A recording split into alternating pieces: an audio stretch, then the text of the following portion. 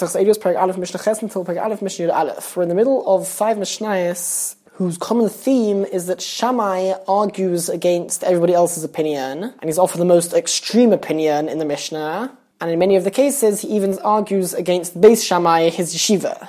Now the next couple of Mishnayos are all found in different places in Seder Zroim, which discusses the various gifts which need to be given to Kohanim and the poor people, or to be taken up to Yerushalayim, as we're going to see. And this specific Mishnah discusses the laws of Truma. Now strictly speaking, Truma only applies, Truma is a gift which needs to be separated from one's produce and given to a Kohen, and strictly speaking it only applies to food which a person is going to eat himself. But if it's animal food, then Truma does not need to be separated from that, and one can give all of that produce to his own animals. Now, karshinim is a type of animal food which, in time of great need, a person would be able to eat it. It's just about edible for a person, but it was designated for animals to eat. However, since during rough times people would end up eating it, midrabanon, it is obligated in truma. The question is, what happens once it is truma? In general, there is a prohibition to allow truma to become tomei. It needs to be guarded from any impurity.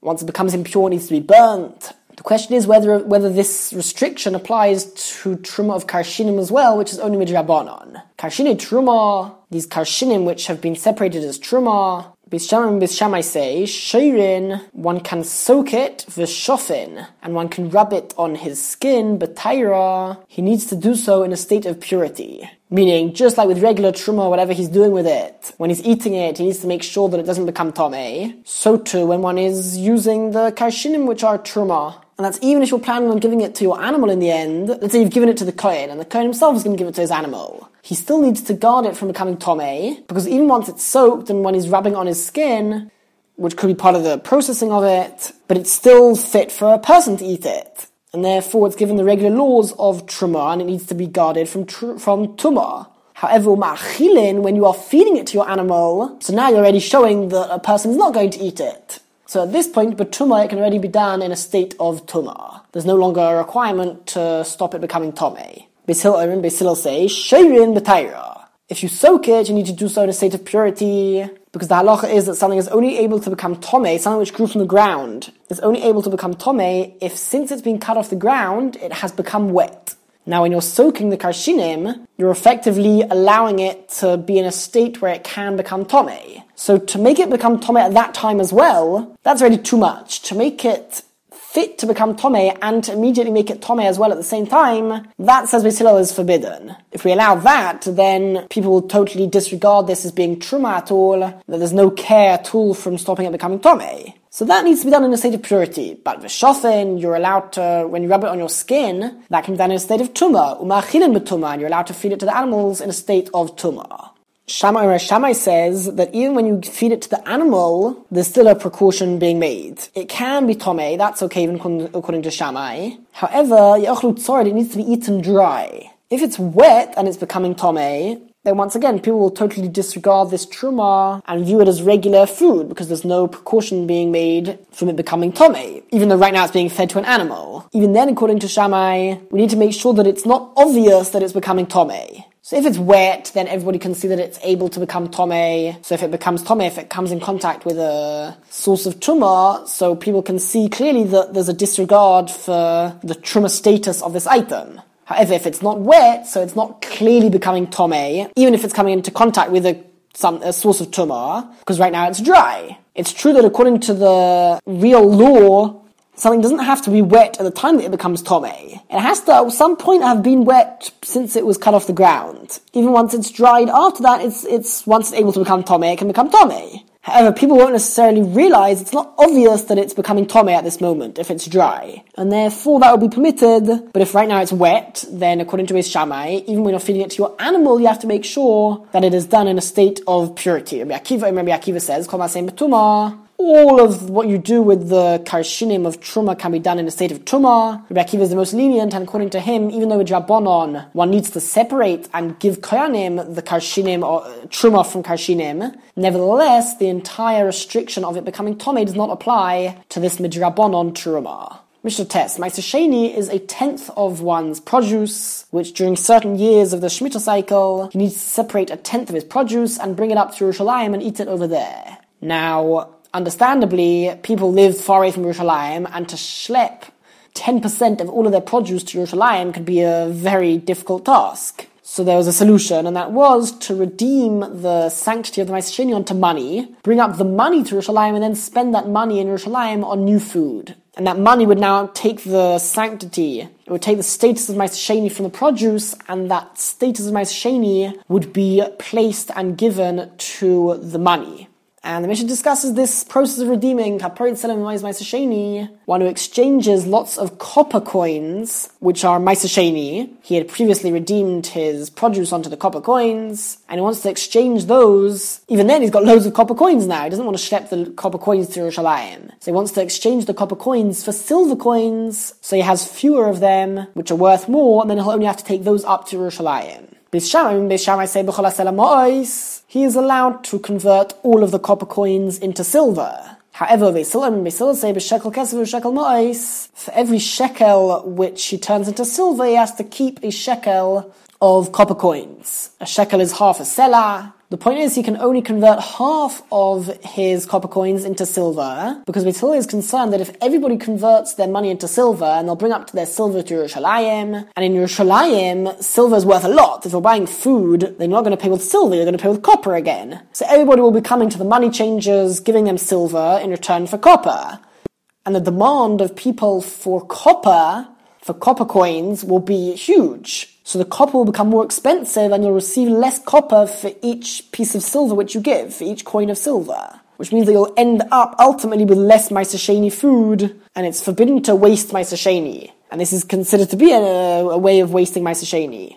And therefore you're only allowed to convert half of your coins into silver so that you still have copper, and you're able to spend that copper in Yerushalayim, and the price for copper won't go up so much, and Ma'aseh Sheni will not be wasted. Reb Meir says, one is not allowed to redeem, to transfer the Ma'aseh Sheni status from silver and produce onto silver. For example, if he has half a dinar worth of produce of Ma'aseh Sheni and half a dinar worth of Ma'aseh Sheni money, and he wants to convert both of them onto one full dinar of silver. According to Meir, that is forbidden, and he learns this from Psukim, that Ma'aseh Sheni silver money cannot be redeemed onto other silver money. V'chacham matir, and the Chacham permit it, because even though essentially they agree with Meir that in general it's forbidden to convert Ma'aseh Sheni money onto other Ma'aseh Sheni money, in this case they are doing it together with Ma'aseh Sheni produce. Just that the Ma'aseh Sheni produce is not worth enough, so you can use other money to add on to that as a sort of assistance in redeeming the produce. In that case, it's permitted, but even the Chacham agree that in general, it will be forbidden to transfer Ma'aseh Sheni status from one money onto other silver money of the same type. Mishnah Yud, now we're talking about somebody who's in Yerushalayim who wants to exchange his silver seller of Ma'aseh Sheni money for copper. So he's got lots of silver, but he wants copper, so he's got smaller coins to spend on food. Beis Shammai say, once again, according to Beis Shammai, he is permitted to convert all of the silver onto copper coins. However, Beis Hillel say, b'shekel kesef v'shekel ma'is. You can only do 1 shekel silver, 1 shekel copper. Meaning only 1 shekel at a time, which is half a selah. That is the maximum amount that he is able to convert into copper coins in one go. Half a selah, also known as a shekel, because Beis Hillel is concerned that any more than that, you might come to not spend, and then you're going to leave the copper in Yerushalayim with a friend or something, or in a bank maybe. You'll leave it somewhere in Yerushalayim for the next time that you'll come up to Yerushalayim, and then you'll use that same copper to spend on food over there. The problem is copper erodes and gets rusty much more easily than silver. So by the time you come back next time to Yerushalayim, the copper coin might not be valid anymore. And so you're only able to exchange your silver for copper for 1 shekel at a time. Once you've spent all of that, then you can convert the next silver coin.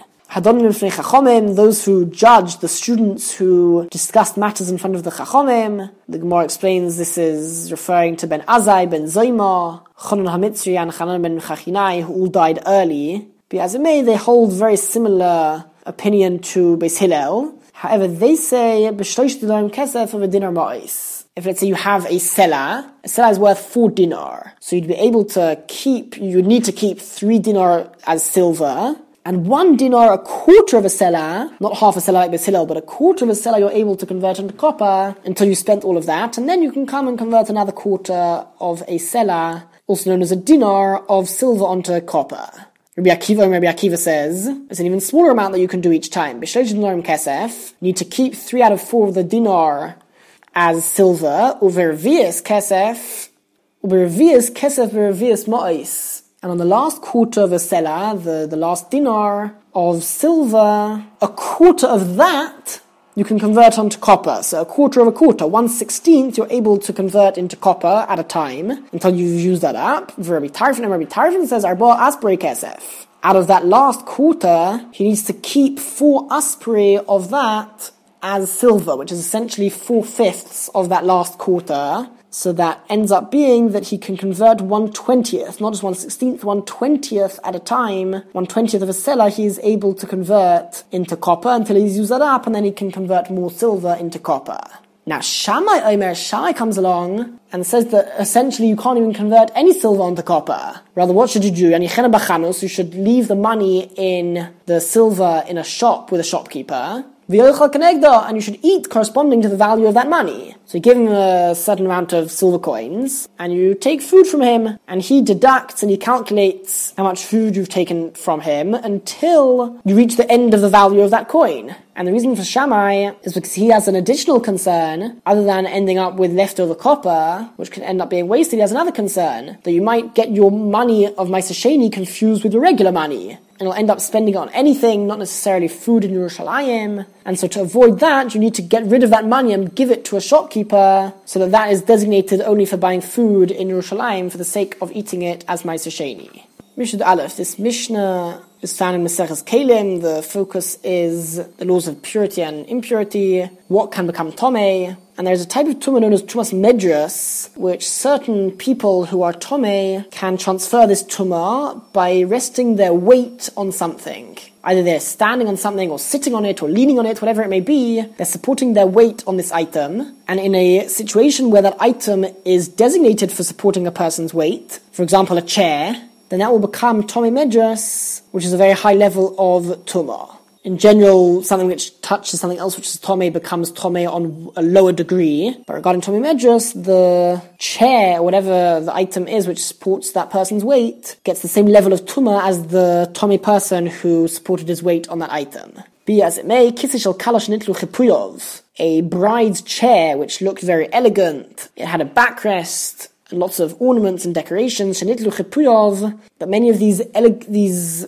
parts of the chair which gave the elegant features to the chair were taken off. So it's no longer fit to be used as a bride's chair. Beis Shammai say that it is still considered fit to become tomei medrus, because it's true that it's no longer a bride's chair, but it's still a chair. It can still be used as a regular chair, and therefore it is able to become tomei medrus. However, they still say that it is tahar, meaning it cannot become tomei medrus. It can become tomei in a regular way, but it's no longer considered to be designated for supporting the weight of something, because we don't now look at this as a chair. We look at it as a broken bride's chair. So it's a broken utensil, which is not fulfilling the purpose for which it is designated for, and therefore it cannot become tomei as tomei medrus. Shammai says, af malbin shel kisei, even the frame of the chair, so that could be without even the full seat area filled in, but you've got the main wooden structure of the chair, and you're just about able to sit on there. Tomei, even in that case, it would be considered tomei medrus, because at the end of the day, it's fit for sitting. Somebody is able to sit there.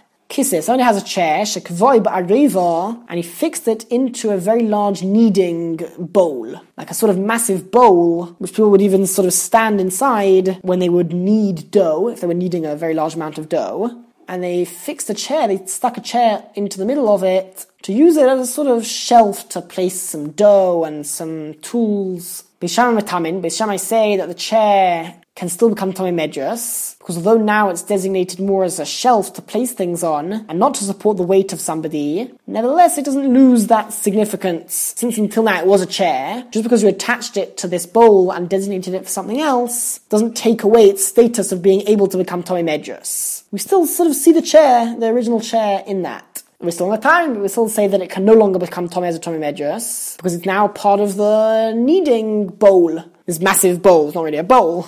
this large area where they would need. It's now secondary to that. We no longer look at it as a chair. It's really secondary to that, and therefore it's no longer designated for supporting the weight of a person, so it cannot become Tomei Medrus. Shammai says, Afe Osuba, even a chair which was originally made to be part of that massive bowl, it's not that it was originally a chair and then added on. It was always made to be used as a shelf and not as a chair. Even then, it can become Tomei as a Tomei Medrus. Because at the end of the day, since somebody is able to sit on there, and every once in a while, somebody might very well sit there, so it can become Tomei Medrus. According to many, Beis Shammai even agree that if nobody has ever sat on there, it can't become Tomei Medrus. But if somebody has sat on there, so we do see this also as a chair. It might not be its main function, but it also can be used as a chair to support a person's weight, and therefore it can become Tomei Medrus if somebody with that level of tumah sits on that chair.